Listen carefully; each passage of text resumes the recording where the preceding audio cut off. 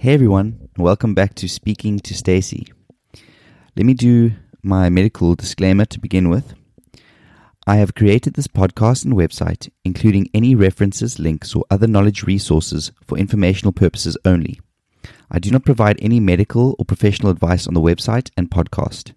Anything said should not be taken as a replacement for medical, clinical, professional advice, diagnosis, or medical intervention. If you take any action or inaction as a result of any of the content you consume on the website and podcast, this is based solely on your decision, and I cannot be held liable for any of the consequences of such action or inaction. Right, with that important information out the way, let me introduce my guest.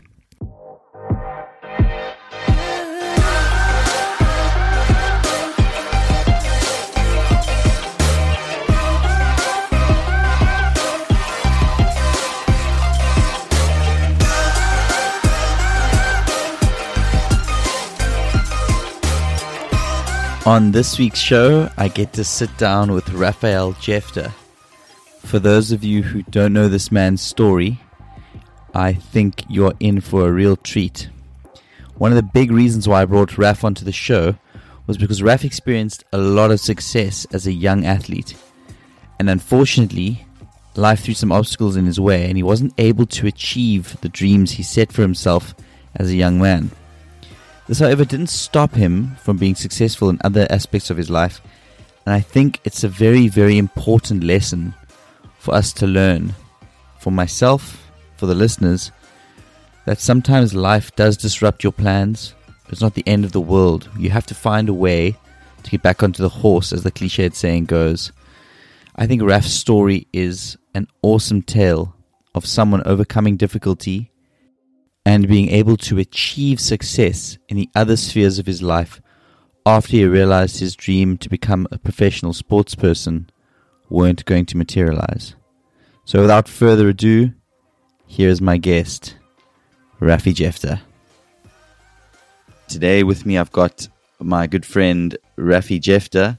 So you wanna fire away, give us a little insight into the man, the myth, the legend. Sheets. Well, yeah. I mean, as you said, my full name is Raphael Jeftha, but Rafi is what I've been known as right from school days. But yeah, so born and raised in Cape Town. Went to school locally, Web Pups, which is Western Province Prep for primary school. Then I was at Bishops for high school. And did the routine thing of going to UCT as well, studying BCom accounting. Couldn't be any more bishops, could you? Like any more southern suburbs, well. But yeah, so that's pretty much. I mean, I don't say that's basically my life, but yeah, currently now living in London. So I've got a bit of a finance background. I'm working for a company called Workiva. I'm a solutions architect. I basically build financial solutions for companies using our platform. But going back to school days, is that pretty much? I'd say I played almost every sport. Going from primary school was like there was water polo, cricket, rugby, hockey. And then obviously athletics was my forte, which was my bread and butter. And people know me as the runner, the sprinter. But I mean, sort of growing up is like I only really found my sprinting genes like sort of came in when I was 12 years old, so in grade 6. Because I mean, right from like when we first started running from under 9 or basically 8 years old. It didn't really interest me too much. I think grade 6 was the turning point, because that's when I had my first growth spurt. And then I kind of realized, okay, this is something I can get into. And it's like, I was actually watching a video of I think it's like at primary school was quadrangular. So it was Web Pups, Wynberg, Rhenish, and Bishops. That's Rhenish boys. Was it boys' school? No, I think Rhenish, not mixed. I think it's mixed. Yeah, I think the primary school is definitely mixed. Okay. But and then the high school, I think, is just the girls at the moment. But anyways, so I would like watched a video of myself when I was in grade 6 versus a video of when I was 13. And there's a big difference of my style of running. And you could see, like, in grade 6, my arms and legs were kind of all over the place, and sort of I was like, I was winning, but like I only just won. And then when under 13 came along, that's when the training really kicked in, and everything sort of was, I don't want to say compact, but it was like refined. So my running style was just, everything was in line, and it became a very smooth running style. And was that organic, or was that just like through focused training with a coach who knew what they were doing? Yeah, so that was with a coach, and they knew what I was doing, what they were doing. So my coach was Jaco Enslin, and my dad, I think we found him in, I don't know how he found him, but it was at Belleville Athletic Stadium at the Velodrome. There were quite a few coaches around in that area, but my dad took me to Jaco, and that's basically where they refined it.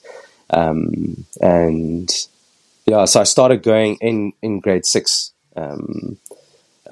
do training at Belleville, and it was a bit of a trek, going out there the whole time. But I thoroughly enjoyed it, and it became started the obsession with track and field and sprinting.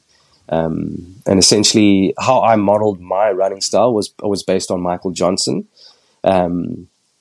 He just had this fluid motion, and it was just almost like seamless the way that he was sprinting. And obviously, Michael Johnson was a 200 and 400 meter runner. And my favorite event was the 200 meters, because it was long enough to be. Actually, when I think about it, it's like the reason why 200 was my event was because I kind of enjoyed the chase. So 200 meters, you've got the staggered start. So I enjoyed chasing people, and then there's where the 100 meters meets the 200, it basically forms a little V. Flattens out. Yeah, it flattens out, forms that V. And I knew, what was drilled into my brain is like, when you hit that V, that's when you need to, basically, you're accelerating the whole bend, and when you hit that V, then you need to be at top speed. And when I hit that V, that was just when when you track and you book it. That's so interesting. Also, I feel like someone like Usain Bolt, for example, you only see the absolute domination over the 200. Yes, okay, he smashes people in the 100, but when he hits open stride on the 200, it's unbelievable. Once he hits his top speed, it obviously, for him, it takes a bit of time, and once he hits it, the gap just widens and widens and widens. That's where he's at his best. Yeah, 100%. Because if you think about it, the sprinters these days is that, if I think it back, sort of like 2000s and things like that, all your sprinters were these blocky, think of Maurice Green. Yes. He's just this Safa Powell. It's a unit. Yeah, these powerful human beings. And then Usain Bolt just changed everything. Because he's this tall, lanky chap. You think he'd be more of a middle distance, 800, 1.5, but jeepers. He really showed everyone that, you don't have to be a blocky powerhouse to be able to, get those insane times. If you look at Noah Lyles, who's currently, I'd say he's definitely the top athlete at the moment. And if you look at his build, he's also built like Usain Bolt. So he's tall and lanky, not as tall as Usain Bolt, but he's he's the skinny person. But yeah, so just going back to my track days, is that essentially it was grade 6 was the first year that I made provincial team, and I ran the 80 meters, the 100, and then the 150. Because for under 12s, you didn't have there was no 200 meters, or there was 400, but there was no 200 meter event, or at least back then. So I did the 80, 100, and 150, and I think I got bronze in the 80 meters, and then I didn't make it into the semis for the 100 and the 150. Yeah, and then under 13 came along. I think that's also when I burst into the scene. It was that's when I started breaking. Like I broke my first record at Web Pups, and then quadrangular, and then made the provincial team for 100 and 200s. Under 13s when it changed over. And then I broke the under 13 record for 100 and 200. That's provincial, and then also the national record, and that's when I won my first gold at nationals. Okay. And Raf, just to jump into, sorry to interrupt you, but I just want to ask. Maybe I wasn't listening properly. Did you mention how did you like get into running? Was it just by fluke? Did someone say, hey, you're actually quite quick, like you should pursue this? Or was it one of your parents that said, hey, wait a minute, you got a talent here, like let's try and go with this? To give context to the listeners here, in South Africa, it's not necessarily a massive school sport, for example. So I would have understood had it been like rugby or cricket or something, then I would have assumed, okay, you've come into that through your school, because most schools play cricket, soccer, rugby, or whatever it is. But running in South Africa, or athletics in South Africa, isn't necessarily like a major school sport. So how did you get started? Like what is the sort of spark that lit things for you to get into running? So I think like the catalyst was in grade 6 is when I it must have been from like interhouse running. It's like when I won the first event. And so my mum was a provincial athlete as well. So she was a sprinter for Boland back in the day. So I think it might have been like something my parents saw. There's like, okay, maybe there's something there. And that's when my dad took me to Belleville.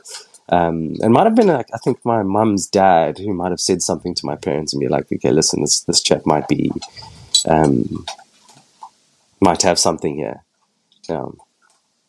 At Bishop's, we'd heard about you because I was at Bishop's Prep, so I wasn't at West Pups, but we'd heard about you via the grapevine. Obviously, like people had started talking. I think that was grade 7 when you were in grade 7. So I think I was in grade 6, and people would say like, "Oh, you must see this chap run" and things like that. I can actually even remember. I think I watched you run for the first time when you came to Bishop's at high school. I think I watched like everyone was talking about it, and yeah.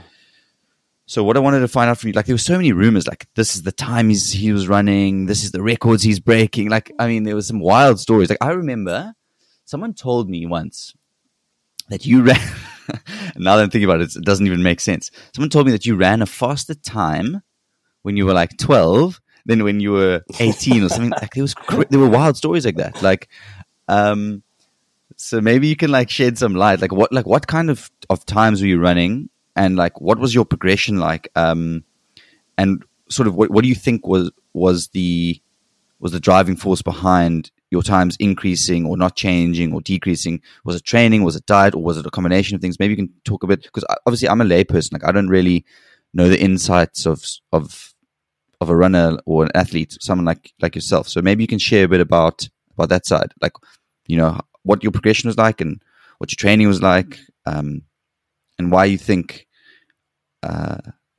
things did or didn't change the way that you sort of expected them to. No, cool. I mean, the fact that there was a rumor that I was running faster times in primary school than I was when I turned 18, but because I think in terms of times wise, is that like the progression of like actual training and how it helps an athlete is that. In under 12, I think for the 100 meters, I ran at like 12.6 or like I was, 12 and a half seconds at the age of, in grade 6. So that's 11 turning 12. Then training came along, or more refined training came along, and relying on like natural talent, as well as to like, just streamline my running style, as well as being able to work on your power, your acceleration, your start. So like 12.6 and under 12, and then I hopped down to 11.2 in under 13. Okay. Wow, that's a big difference. Yeah, I mean, it became quite a big difference. And that was all on sort of just body weight exercises and not going to the gym or anything like that. So it's just natural talents as well as your physical training that you're going through. And then when under 14 came along, I think that's when it really started like kicking in, because and coupled with a growth spurt that went through, and your body, as a teenager, your body's like filled with testosterone and starts coming out, and you just want to give it horns. And under 14 came along, and then that was the first time that I dipped below 11 seconds. So it was like 10:9 and under 14. And because my birthday is in August, it's everything's at the age of. And then, your track season is, at the beginning of the year. So from like January to April. So flip. And then, so that was under 14. That's when I first dipped under 11 seconds. And then under 15, so 14 turning 15, that's when I ran my fastest time. My fastest time ever, which was 10:56. Wow, that's quick. And that was at SA Champs in, I think it was like Secunda in like Mpumalanga or something like that. Was that on tartan? You running on tartan, not on grass? Yeah. Okay. And also, so, going back to under 12, like running on grass and with no spikes. Then under 13 came along, running on grass with spikes, and then obviously doing the championships, and that's all on tartan. I'm just trying to think now. Yeah, like getting to high school as well. It's like, when I under 15, it's like, athletics was my main sport, but it wasn't my favorite sport. My favorite sport was rugby. Getting to high school. And I always thought that, I wanted to be I'd rather have been a sevens player rather than a 15s player.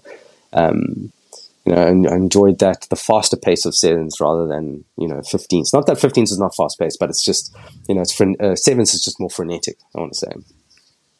Yes. Yeah. And I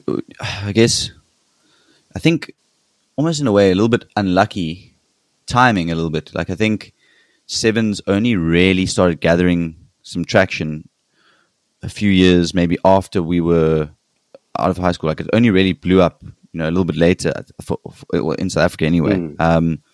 The global sevens game now is massive, and I think it was less of a thing when we were growing up. And I think had you been in school nowadays, maybe someone would have actually earmarked that and been like, hey, hold on a minute, this chap will be good for sevens. And maybe you would have had an opportunity to specialize a bit more. Whereas obviously growing up, just for people that aren't familiar with South African schools, like the rugby, the 15-man game is the predominant thing at schoolboy level. So it's a bit unfortunate in terms of timing, I guess. Because I can imagine on a sevens field with a bit of space, you would have been lethal. Yeah, how cheap is that? And I'm like, just thinking back, is like, so in my grade 10 year, that's when like sort of injuries really started coming through. So when you're chopping and changing between athletics and rugby, or athletics and, cricket, for example, I found that like I was getting a lot more sort of strains on my hamstrings rather than like anywhere else. And so, you're going to like physios and things like that. But, I was never in the gym for athletics. So doing specific exercises to work on my explosiveness, to work on the power generating through my legs. And I think thinking back is that if I had done or specialized in athletics and not played rugby, it'd be at a different stage. Because you can actually see, if you look at the times and the timeline of my athletics career, it's like, my times came down rapidly with training, but without gym work, or without having to do strength work in the gym, I was just relying on natural talent and just the training to be able to sustain that speed. So I do think that if I had changed your approach, so I would have changed my approach.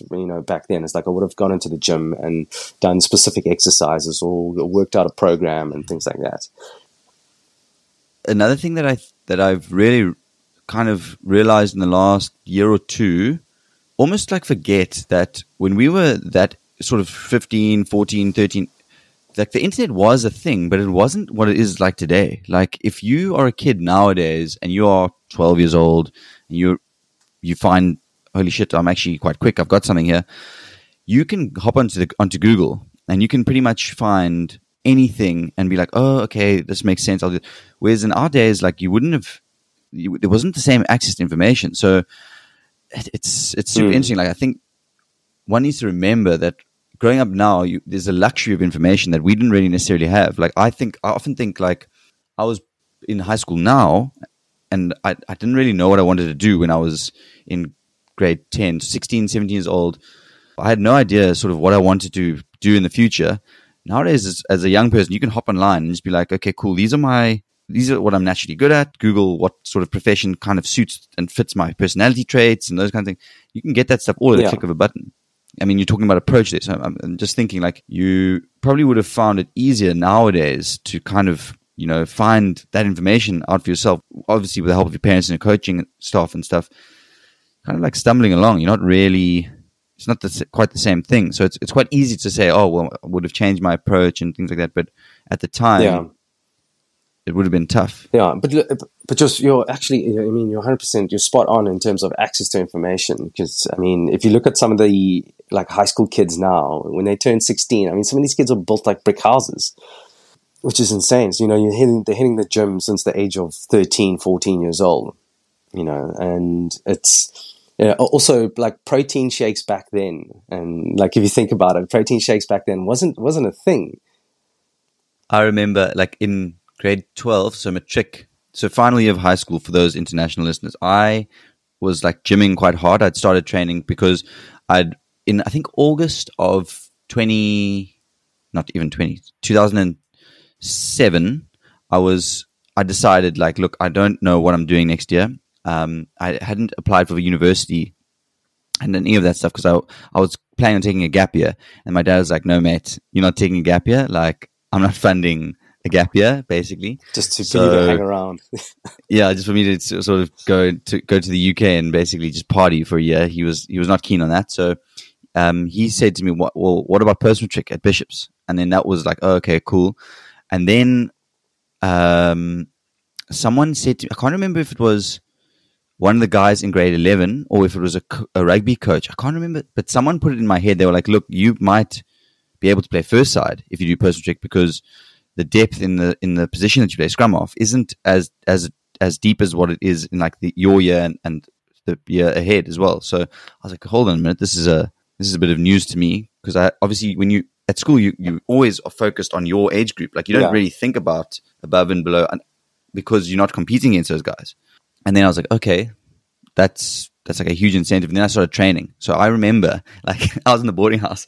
I remember I was like on the protein shakes and on creatine, and everyone was like, mate, you're taking steroids, you're taking creatine. I was like, bro. It was so funny. Like back then, creatine was like, everyone was like, oh my God, he's on creatine. Like he's going to gain like 20 kilos of muscle. Oh, it was wild. Yeah. And it's also like, it's like that, the creatine factor, back then it was just like this, okay, it's definitely on steroids. Must be. Has to be. You can't put on that much muscle so rapidly in such a short time. But that's what creatine does. It's like now people are like, okay, maybe, it's a good thing. Yeah, like I took a personal trainer's course at the end of last year. I wrote the exam. So I started in February last year and then I finished it in the November was in. The November was an exam. The exam was in November, and the only supplement that the course provider recommended as like being because it was a scientifically based personal training certificate, so everything was backed with research and data and science, which is like that's why I chose them because I want to approach everything I do is like from a logical scientific background kind of view. So. It just made sense for me to do it through him. And he actually only recommends creatine as the supplement. Like he says, okay, look, protein shakes if you need them for convenience, but he prefers it if you're eating your protein from like Whole Foods. Okay, yeah. But creatine is the only supplement that he says is scientifically 100% backed. And the only downside of that is that some people don't respond to creatine. Some people just actually don't have the genetic markers. So you can take creatine and it won't do anything for you because your body doesn't actually synthesize it and use it, which I didn't know up until I did this course with him. So, so it's quite interesting that like how people were marking it back then. And now if you had to start running as a 12-year-old nowadays, you'd probably find that your coach or whatever, that would be like probably the first supplement that you'd go on is creatine because obviously they understand it better and it's the think it's the most scientifically researched supplement in the world at the moment. It's got so much backing. Yeah, I mean, I think about it now. It's like, if I could, I probably would. But more maybe like when I was hitting that plateau in grade 9 or grade 10. Because I think that definitely would have helped, and coupled with actually going to the gym and doing strength work and power squats and things like that. I think that could have definitely have been a game changer back then. Because it was in grade 9 as well. Grade 9 and grade 10 is that I actually applied for a scholarship to the States to go run in the States, and it was at UPenn. So University of Pennsylvania, they offered a scholarship. So at the end of my matric year, after I rode finals, I would have shot off to the States for that. But then obviously, I kind of felt that in getting that scholarship, it was, it was something to work towards and something to work to. But I also realized that I had something to fall back on. So I didn't work as hard because I knew that I had it. Okay. And then my sort of path kind of changed, and I wanted to play rugby more rather than do track and field, because I knew that once I leave school, then that was the plan, was to go and do track and field in the States. But yeah, so then in playing rugby, when you get, I'm sure you went through it as well. It's like when you in your post matric year, when you go on the first team training camp.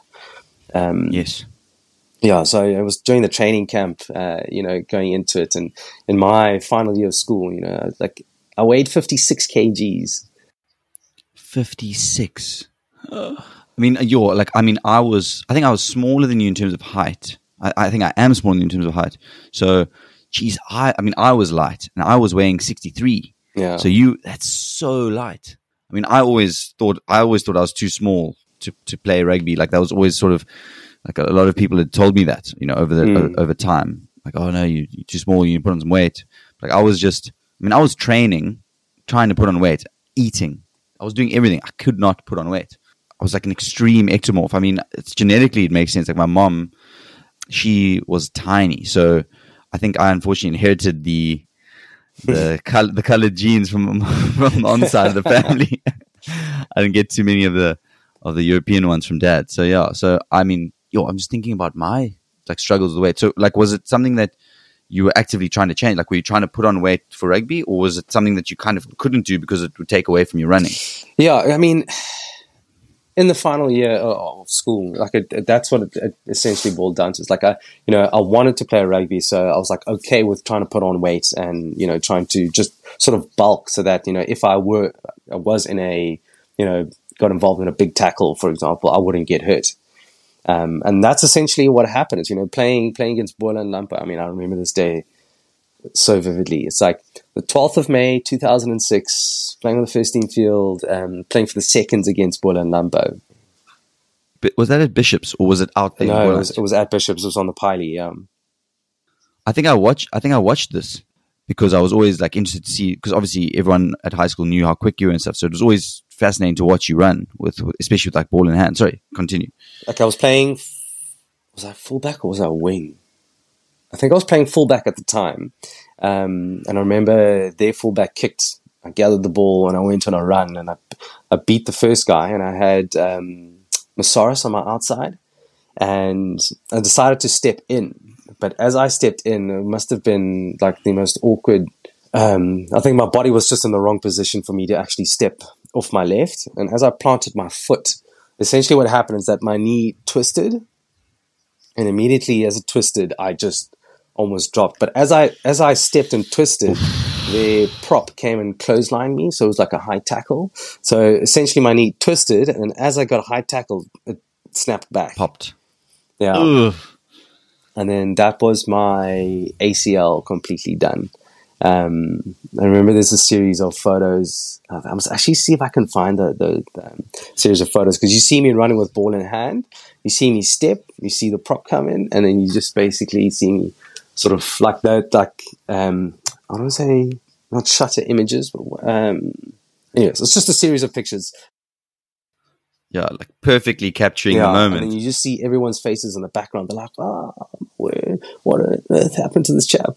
Yeah, so I was lying on the ground, and there was a doctor on site, and he was basically moving my knee around, and like at some point it was like it did hurt and things like that. But I think it was just more the adrenaline and the shock that was telling me that my knee wasn't that sore. And all that happened is so I went off the field, and then they strapped it up, and then I was also on the bench for the first team. Sitting on the bench for the first team, and my knee's all strapped up. And the doctor says, no, you should be fine. It'll be all right. I think it might just be some bruising on the bone, but you should be good to go for the next game. And I'm actually lucky that I didn't come on for the first team, because afterwards, about 2 weeks later, I just couldn't walk on my knee at all. My knee was swollen, it was blue as well. Swollen, and then there was definitely something wrong. So then I went to the doctor, and then he referred me to I think it was Dr. Van der Merwe at Sports Science. Yeah. Okay, cool. I was going to ask if it was that, because I had my knee up. I've had two. My first knee up was at Sports Science with Dr. Van der Merwe. So I've also had two, same thing, also with Dr. Van der Merwe on the same knee, which is it was pretty crappy. But I had the MRI, and he basically says, and when he showed me the MRI, it's you see this black gap here? And I'm like, yeah. It's well, that's where your ligament should be. There should be a white line essentially showing. So I'm like, okay, but so where is it? He's like, well, that's the point. Your ACL is completely, it's snapped. He's quite straightforward. I enjoyed that about him. He didn't beat around the bush with me either. Mine was bad because I'd hurt it playing soccer as casual soccer up at UCT for I can't even remember what the league's name is, but it's basically just you make a side with mates and then you play. It's like a friendly league. I'd hurt it then. It was very similar to you. So I kind of hobbled off. I was like, it's a bit sore, but it's not too bad. And I think it was exactly the same thing. I think it was the adrenaline and kind of not realizing the extent of the injury. Because in my opinion, it was sore, but I'd expected worse, especially because it was a ligament injury. I thought if your ligament goes, you're going to be in severe pain. So mine was throbbing and sore, but I woke up the next morning and it had ballooned and also a bit of bruising and stuff. I was like, what the hell is going on here? So then I left it. I went and saw a physio, and the physio was like, look, it doesn't look good. You should go and have an MRI. Young and stupid, didn't do that. Just took a break from sports, 6 to 8, I think 6 or 8 weeks. I didn't play any serious sports. And then anti-inflammatories, ice packs, all that kind of stuff. And then I was coaching rugby at Bishop's Prep. And I was holding the rucking bags. And one of the kids hit the rucking bag, and I put my right foot back to plant. And my knee just couldn't take it, and I buckled, and obviously it looked like this 12-year-old kid had knocked me over, and all the kids were oh, teacher, you got owned, and they were laughing because he wasn't a massive guy, and they obviously thought, and then 2 seconds later, everyone realized I was in agony on the ground. I was like, oof, that's not great. And then the kids saw, and they're like, oh shit, there's something actually happened here. And they ran and called Mr. Fogarty. Actually, Brendan Fogarty came over and I was like, what happened? What's going on? Yeah, I told Fogs, listen, I'd hurt it about 2 months ago, and he's like, oh shit. And then Van der Merwe's kid, I think, was actually in my side, and that's how I got connected to him. So I went and saw him, and then that was. I didn't have any injuries at high school, so I was very lucky when it came to injuries. It was only after school that I started getting injuries. But maybe you can talk a bit about that first knee injury. Must have impacted not only the psychology of moving around and trusting. I found that with me, I didn't trust my knee after that. And then did it affect your running times? Obviously, because ACL is. I found it took me more than a year to get back to full speed in terms of everything. It was such a horrible injury because it just takes such a long period of time to recover. It was actually it was a big turning point and game changer for me. It's injuring my knee because that was essentially.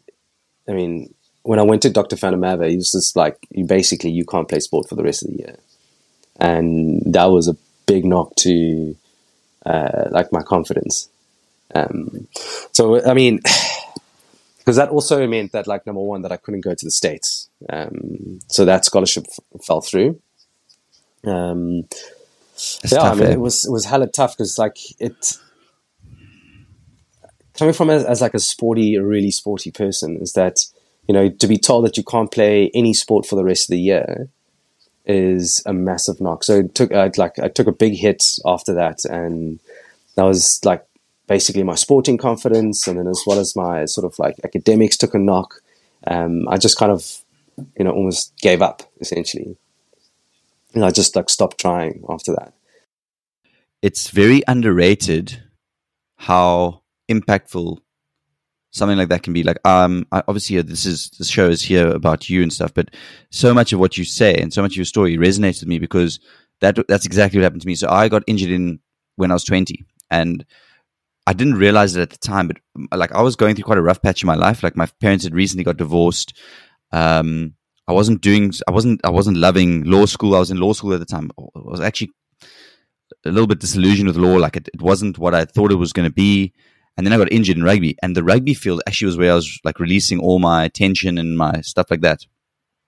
And like after the injury, all the wheels came off. Like I went through a really, really rough time after because I was using rugby as like a crutch, and I didn't realize it until I got hurt. Yeah. I mean, no, it's not only the physical part about it. Like, I mean, as you said, it's the psychological part about it. And if I think about it, it's like, what would I change? Like, would I have been more vocal about it, or vocal about my issues, vocal about how I felt about it? Because, I don't think that. Well, actually, I mean, obviously, as a parent, when my parents like approach me about it, like, how are you feeling? I just block it. I'm like, just one word answer. It's like, no, I'm all right, I'll get through it, or whatever the case is. But it took a big impact psychologically. Yeah, it took a big knock. I think as young people, I always look back and because I've got a younger brother who's now 20, turning 20 in August, and like when I try and talk to him about certain things, like I realize there's a maturity gap there. Like you're not able to actually deal with that situation as an adult because you aren't an adult. Like your brain, especially young men, like our brains only fully form. Some of us like 25. So I think like we're not like I was exactly the same. Like people would ask me like, especially after my folks got divorced, people would ask like, how are you doing? How are you feeling? And like, look, to be honest, I think I hadn't really processed it well enough to give an honest answer. But my immediate reaction was always like, well, I don't really know this person that well. And I didn't really want to get into my feelings with them. So I'd say like, no, I'm okay. It's fine. It is what it is. I'll get over it. And I think the same, like I could have dealt with it so much better, but I just didn't, as a kid, like I didn't know what the hell I was doing out there. So I think it's so interesting. Like your story is literally so similar to mine. Not the details of the story, but sort of the main themes and like the psychology of it is so similar to my story. I mean, and that's also the thing is that, if I go back to, after it happened and being told that you can't play school sport or you can't play sport for the rest of the year, it's like if I had sort of like gone into it and just been done my rehab properly and then try to get back, because I don't know if with your knee, did they use a graft or did you get a donor? I used my own hamstring, so I think it was a graft. Yeah, it's graft, yeah. So, I mean, that also, because when they use part of your hamstring now, obviously it feels like there's a hole in the back of your leg, and Yes. there's specific exercises that you need to do to be able to build that muscle back, just to, not maintain, but support your muscles. Yes. And I should have gone into like proper rehab and just done it and completed it and, taken... Because afterwards, it's like when the second time that I did my knee, that's when I did my rehab properly. So I've never really been like going back to full speed at all. I'm always just coasting because I'm just too scared that my hamstring's going to pull or something's going to come out of place or anything like that. So and I feel like I can go full speed or I can get back to where I was. but it's a psychological thing that you need to get back into. It's the proper training that you need to get into it. And I still feel that way at this point in time, even though I'm 33 at the moment. Once you hit 30, things start getting a little bit shaky. But but now I know, for example, as you say, your brain as a male is like, you become more mature, and I know exactly what I need to do. I know the training that I need to do, but it's just like, I don't want to say life gets in the way, but you need to just have the discipline to be able to, completely get back into it. And it's a big commitment. Like like what I've realized as I've gotten older is there's only so much capacity you have. For my example, I was doing a bit of competitive bodybuilding, and I was also boxing as well at the time. And I got to a point where I was like, I actually can't do both. I've got to choose here. Like, am I going to do I want to fight and like do a couple of amateur fights, or do I want to get on stage? Not only are they counterproductive, into like, you don't want to be too bulky as a boxer, and as a bodybuilder you don't want to do too much cardio, because then you're burning like too many calories, and you don't have enough fuel for muscle growth and things like that. So I realized, like, I've got to, if I'm going to choose which way to go here, like, you can't do both and be proficient at both. So I mean, as you're working now as well, so you've got to, like, you'd have to sacrifice something to achieve like those extraordinary results again. So that also plays into it. Make money and train, or what do you do? Make money and train, or enjoy your weekends. It's a big thing. Like, with the whole bodybuilding thing as well. Like, you have to sacrifice obviously a lot. Like, you don't stop partying, and I'm a very social person. So I think part of my struggle with bodybuilding was like, it's quite a lonely road to walk. Is running the same? Like, because it's a solo sport, or is it different? I'd say it's like, maybe it's a sort of halfway between, because you have your own goal, and you can only go as far as your body can take you. Or when you rely on like natural talent, for example. But there is a social part of it, social part of running, because when you're in your team and you're training with the group, you constantly. I mean, there's always this camaraderie, as well as like, you're always pushing each other. To a certain point. So if you're training with someone that's sort of equal speed or close to you, then you're like, okay, as a competitive person, it's like, you always want that other edge. You want this edge on that person. So that part of it is also what I enjoyed about, training as a lighty, as a youngster. And I mean, even now, it's like, when I got into competitive life saving. Oh yes, I remember you were very good at life. You like flags and things like that. I remember this. Yes, yeah. And like in that sense, with my build and my height and size, like flags, that's basically, if you built like a little pocket rocket, you're A for away. Flags was my best, But also, I mean, like, I was always wary of my knee, because with flags, that you're lying in one position and you've got to turn and run, the opposite way. So it was always one way that I was trying to figure out. I was like, do I turn on my left knee, or do I turn on my right knee? And just trying to figure that out. But then started working on exercises to support it's basically on my quad, just to work on supporting my knee. And when I started doing those exercises, that's when I started seeing, proper results, and like getting explosiveness in the sand and things like that. And as you said, like when we spoke about protein and creatine, that's also when I started finding out, okay, shit.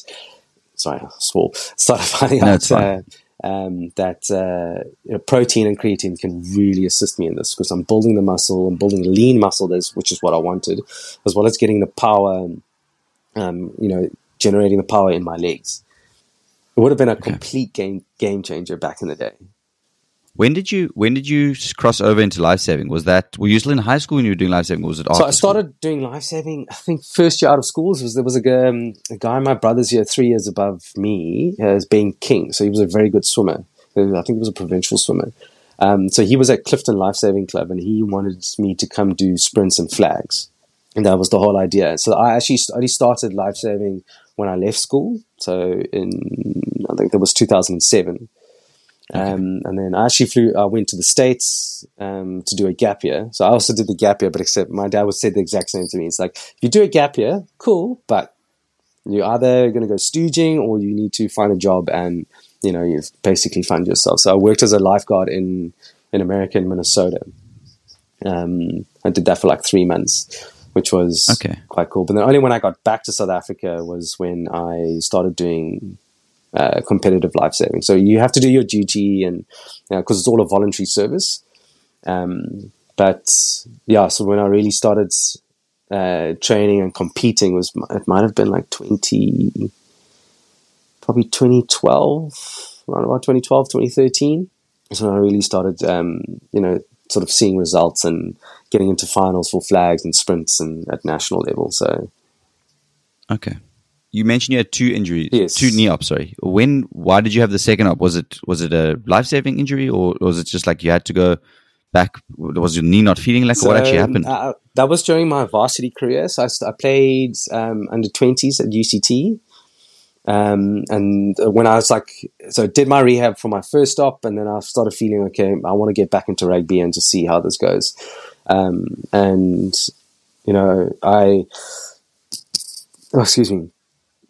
Did the proper rehab, got into rugby, and I started realizing, stepping off my left, okay, maybe I should play on the right wing so I can actually just, step on my right.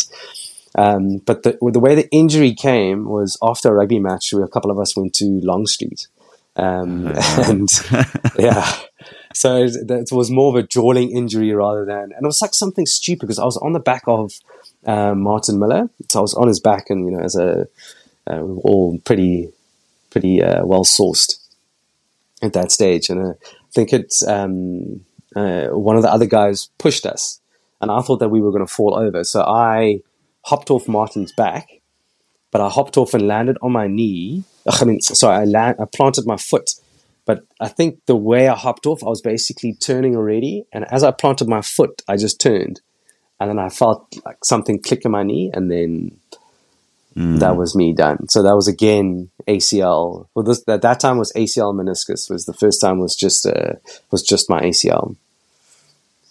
Okay.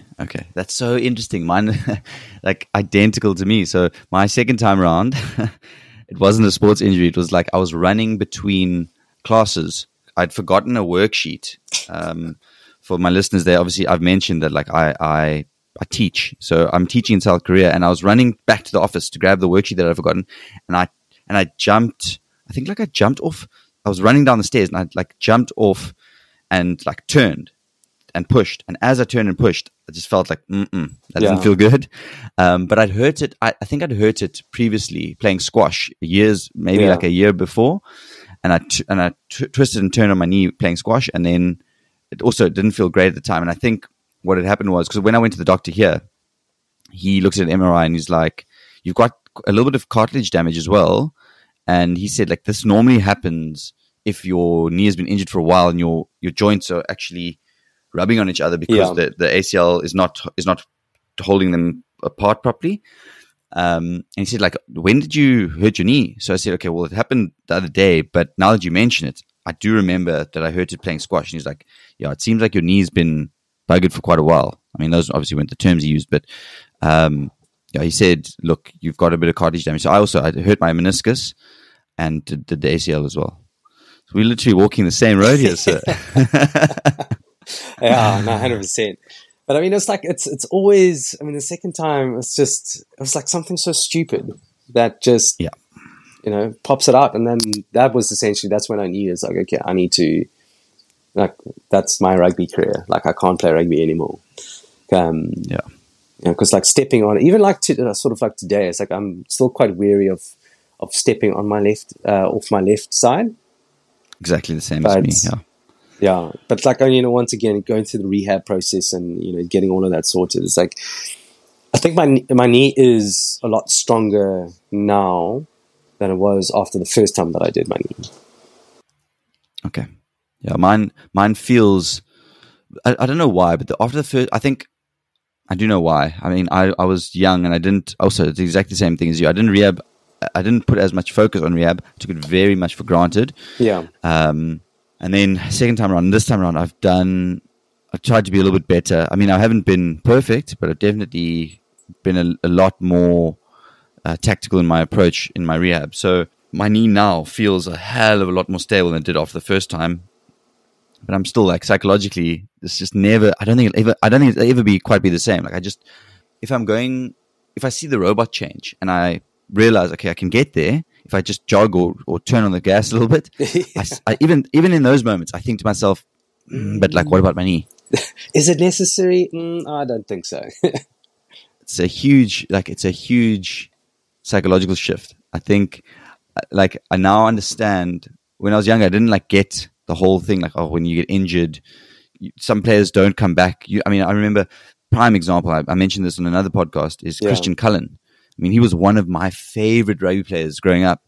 He hurt his knees, never was the same again. And I don't think it was a physical thing. I think it was here. I think it was in his mind. His sidestepping was incredible. And after his injuries, that all dried up. Like, I don't think he had the confidence to step the way that he used to before the injuries. Or, like, I mean, at least step when you're running at full speed.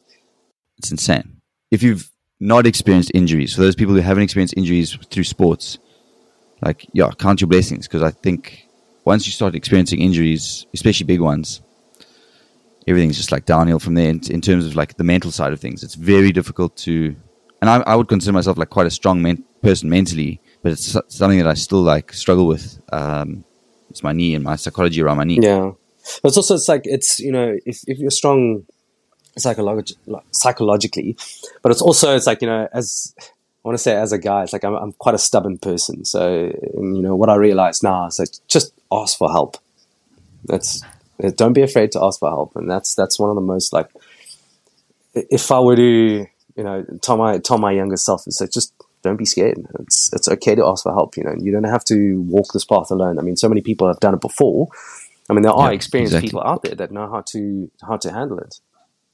Your folks, just out of interest, your mom and your dad, just that I can tie this in, my dad is quite an old school type of gentleman. So, like, men don't cry type thing, very like stoic in his thinking, and like quite a stern guy. And I love my dad to bits, and he knows that I would easily have this conversation with him. But he was, and I think that got into my psychology as well. Like, I'm quite like that as well. Like, I think I'm a little bit more old fashioned than some people. And I think that was also the stubbornness around not asking for help, and like not seeking help because not wanting to look weak. It's a huge thing. Like, I think especially for like the male listeners, the young male listeners, if you are out there listening to this and you are struggling with something like injury or struggling with something mentally, like as Raph said there, it's so important to speak up. Like, it's okay, especially nowadays. I mean, that's what I'm asking. So was it something that was like something from your childhood, or were your parents quite old school? Or was it a personal choice that you didn't reach out and seek help? Yeah, I think it was a bit of both. My dad as well is like very old school, doesn't really show too much emotion and things like that. He's got that stern, he's an attorney, so he's got that attorney mindset. My dad's also a lawyer. That's hilarious. What? Maybe it's a law thing. I mean, could be. And that's so interesting. I didn't realize your dad is an attorney. Yeah. Oh, yeah, so cheapest. There's actually a lot of similarities between you and me. Huh? Very, yeah. So much. The only difference is I'm not in finance. I guess that's the only thing I can say. Well, I mean, you did CFA 1, didn't you? CFA 1, and I'm looking to get back into finance. Yeah. So, geez, I mean, once that happens, might as well just merge, become one being. I mean, may as well. But yeah, so I mean, my dad, I'd say, yeah, it's very much sort of old school. Doesn't show much emotion. Also, quite stern and things like that. So I definitely got it from him in terms of being stubborn, and that also part of it. It's like when I first got injured, there was just like this. There was always this expectation that I was meant to be the fastest person. Huge amounts of pressure. This is a great transition because now, we can talk a bit about this. So continue, so I mean, there was this like mounting pressure, or there was this big pressure on me that I needed to return. I needed to get back to being the number one sprinter or being the fastest guy and things like that. And after getting injured, that was also part of the big knock for me. ego wise, as well as, just sort of emotion. There was the emotional part of it, because I didn't want to let people down. Yes. And then getting injured was, even though like it wasn't my fault, I just felt like it was all on me. It's like, I had this big thing that, that's my fault. Like I was a failure, and, I failed people, and I, let people down in terms of, meeting that expectation. That's wild, eh? Like I was actually going to ask you, I've written down here as one of the things I want to talk to you about was like, that being so young when everything started for you. And obviously, you mentioned breaking records, setting records. With all of that success, as you're saying now, it comes all that expectation, all that pressure. Did you find pressure and expectations as a positive aspect of running or of sports? Or did you think, was it a bit of a negative impact on you? So for me, just to give my example, I loved pressure and I loved expectation. Like it drove me to, like, obviously on the one hand, it drives people to be better. I think without the pressure, you wouldn't see like high level success and like high level performances, because I think it's part of the package. But there are just some people that just crumble under pressure. I mean, our South African cricket side seems to be a great example of it. They don't seem to do too well under pressure. So for you, was it like a good thing, a bad thing, or like a bit of both? Pre-injury, I definitely think it was a good thing, because I mean it drove me. I wanted to be the best, So before I started getting into track and field, I was just like, happy, just coasting along and everything. But then when I found that speed, I was just like, no, okay, there's something here. I want to harness that. I want to be the best. I want to win. I want to, break records and, just make people proud that, okay, this guy came from Cape Town and now he's the fastest person, I always wanted to be like the fastest person in the world.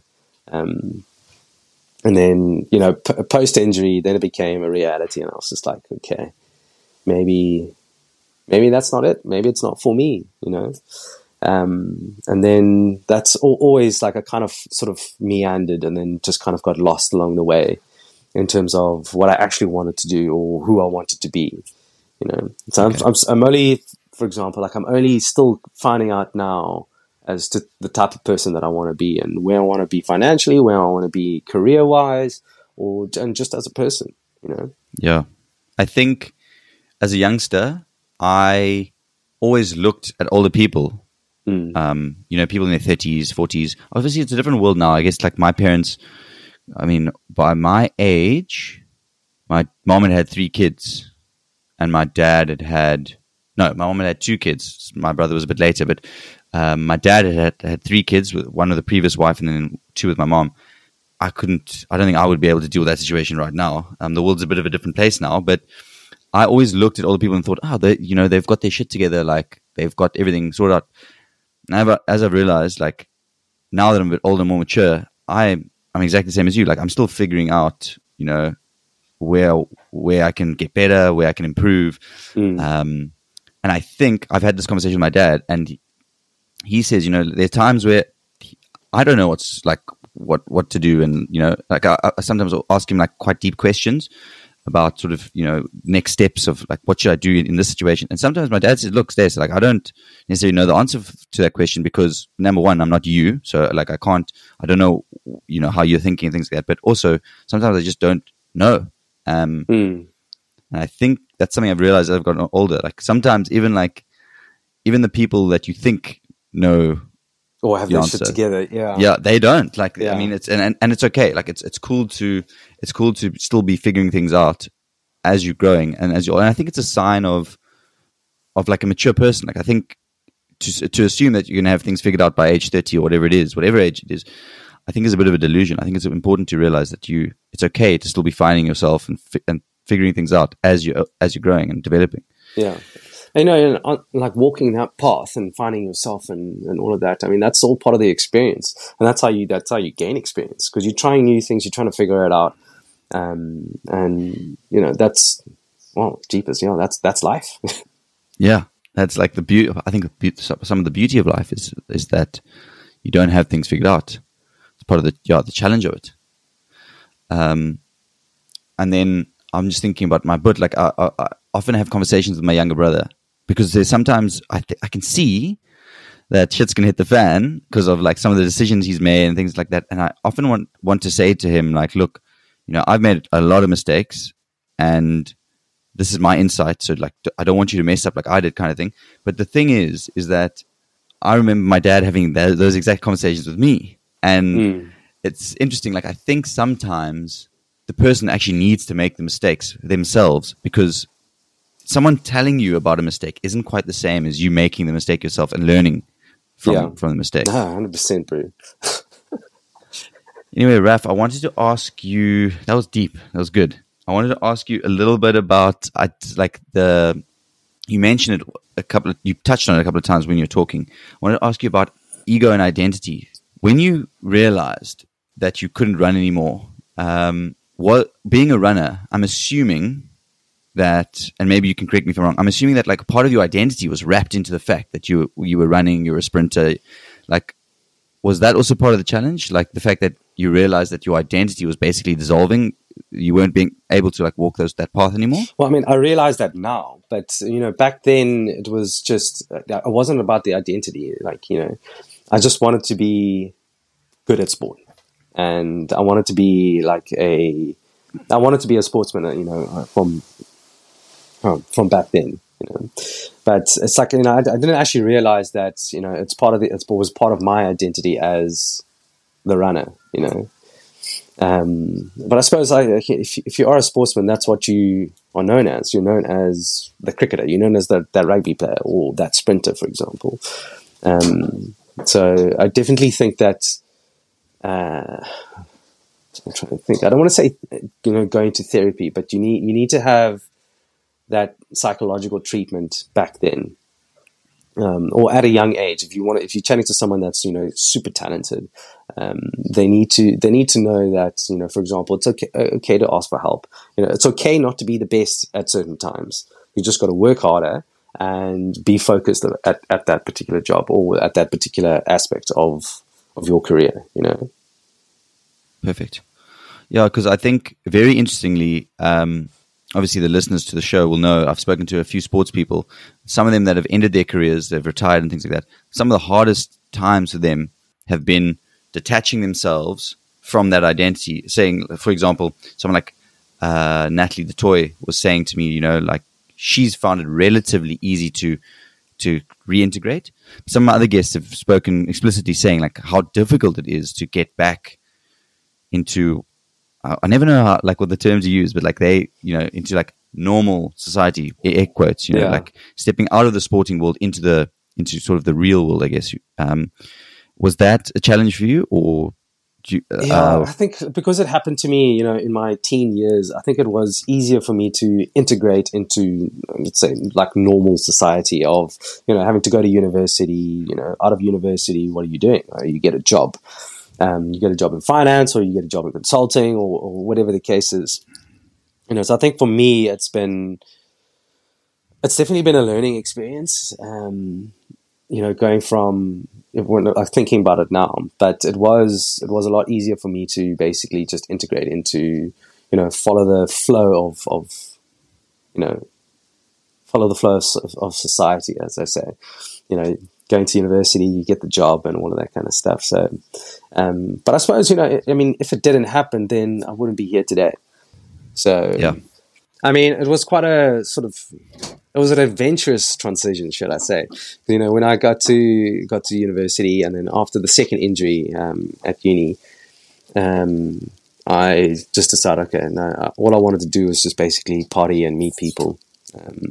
Okay. So, I mean, that's why I took the extended route, so the colorful route at UCT. So instead of completing my degree in 3 years, it took me 4.5 years. Okay. Yeah. And then, picked up things along the way in terms of subjects. So, instead of just being accounting and finance, I picked up ecos as well, or economics. But yeah, when I sort of left university and wanted to find a job, I didn't know if I wanted to be an accountant, or if I wanted to be in finance. So I just basically worked for a company, Intelligent Debt Management. Well, it was called Debt Busters at the time. Oh, it's still Debt Busters, but so we basically worked as they call us financial consultants. So we offered solutions to clients that would get them debt free. But by the time clients got to us, it was almost too late. But yeah, I mean, like, that's all part of the process, or part of my process, I should say. It's just finding my way and working my way through life, and just trying to see if I actually wanted to be in finance or not. But working at Debt Busters, that's actually where I found my wife. Okay. So she also worked for the company briefly, and then left to do her articles at Results. It's very important to realize that you probably wouldn't have met your wife. You would have been in America had you not got this injury. You know what I mean? Like, it's exactly very, very important to like, for youngsters out there to realize that, I mean, not talking in like a religious context here, but like sometimes those things happen and it puts you in a position that sets you up for other things. Like, I'm exactly the same. I don't like to look at any of my mistakes and failures as regrets, because you said it earlier, like, I wouldn't be who I am today or where I am today had I not made those mistakes. So all of the hurt and all the pain that I've experienced has also led to such great things. Like, I'm the same. Like, I met Taryn, my wife, as a result of also taking the scenic route to university. Like, I failed my second year of law, and then my dad had a deal with all the kids. He said, like, if you fail at varsity, then you have to pay for the rest of your degree. Very much like a tough love kind of thing. And I don't think I took it seriously. So I failed my second year of law.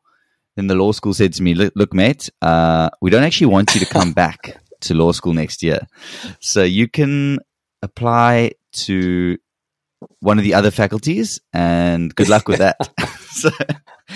So I then changed. I did economics and politics, but then I was paying for it for myself. So I did have a bit of help. My sister did help me fund some of it. And I think my dad, I passed second year or first year or something. And I think my dad did contribute a little bit to help as well. Because I think he saw like I changed my ways. But I paid for it predominantly myself. So it took me a bit longer because I had to take time. I would work for like a year at varsity, and then I would pay for the fees by working outside of varsity. I think I did a 3-year degree. I'm trying to think. I don't want to lie here. I want to be honest about it. So when did I go back? I went back in 2011, I think. 11. So it took me 4.5 years to do a 3-year degree as well. Yeah. Just paying for it myself and going it that way. It was tough, but it was all of those things. Sorry, getting back to my point, is what led me to, like, I wouldn't have met Taryn had I not taken the scenic route, because I only met her because I was still hanging around in the nightclubs because of the varsity days. Like, if I'd got my law degree and started working, I don't know if I would have been hanging out in the nightclubs as much, but who knows? I mean, things could have been vastly different. No, exactly. And the fact that, for example, I'm in London at the moment. If I hadn't met my wife, I might have come to London a little bit earlier, but she always had this dream of moving to London and working in London, and which I found was fantastic. And she's actually the one that sort of kicked my ass into gear in terms of going back to university and just trying out the whole CA route. So after she left the company, I left shortly after, and then she started her articles at Mazars, and she was just like, why don't you give it a go, see how it goes. And then so I found a company in town.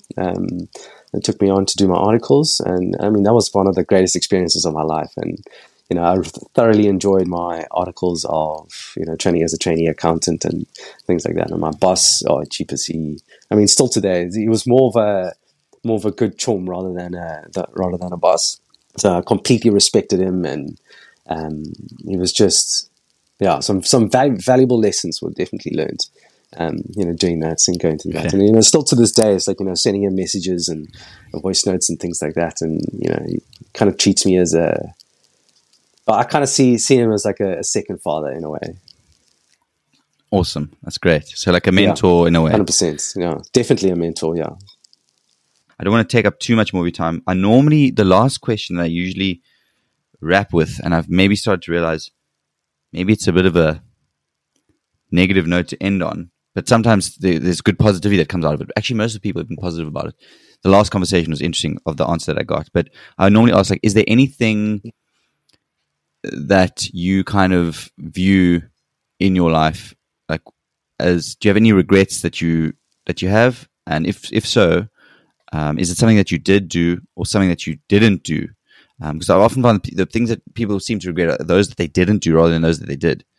Is there anything like that, or do you have a little bit more of a hopeful message for the listeners? Well, I mean, sort of toward the end of my 20s, like, there were a couple of things that I would certainly have like, or I did regret.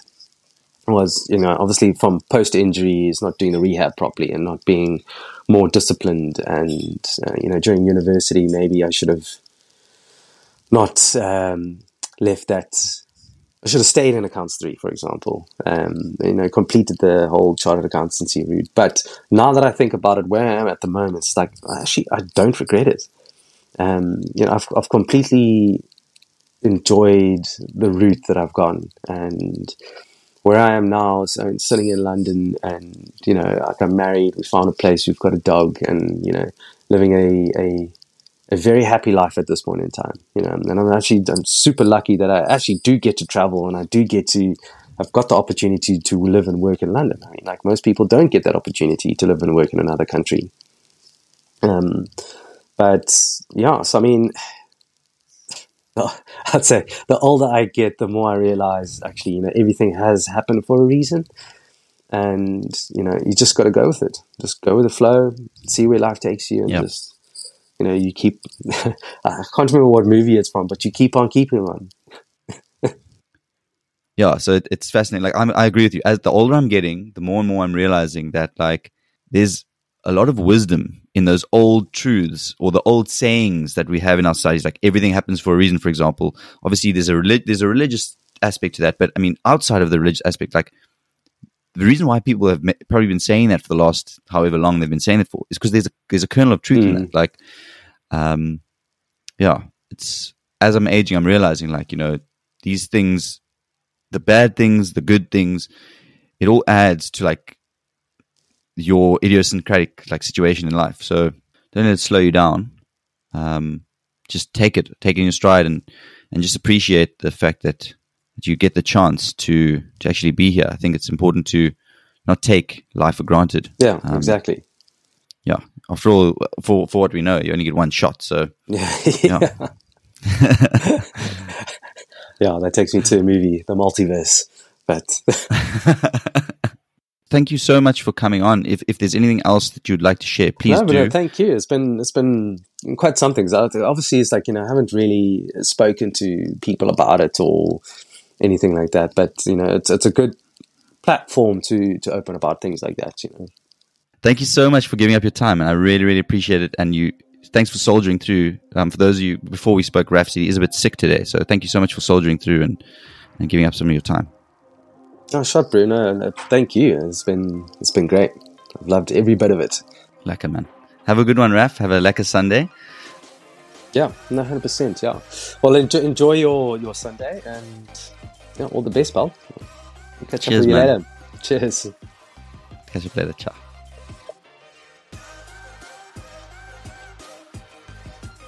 That's a wrap for this week's show, and I'd like to give a big shout out to all the listeners for tuning in for another episode of Speaking to Stacey. I have received such tremendous support from the community around me. I really can't say thank you enough. I have one final favor. Please could you share this episode with friends and family? It really helps me if you get the word out. It helps me attract more guests for you to listen to. And as always, stay lean.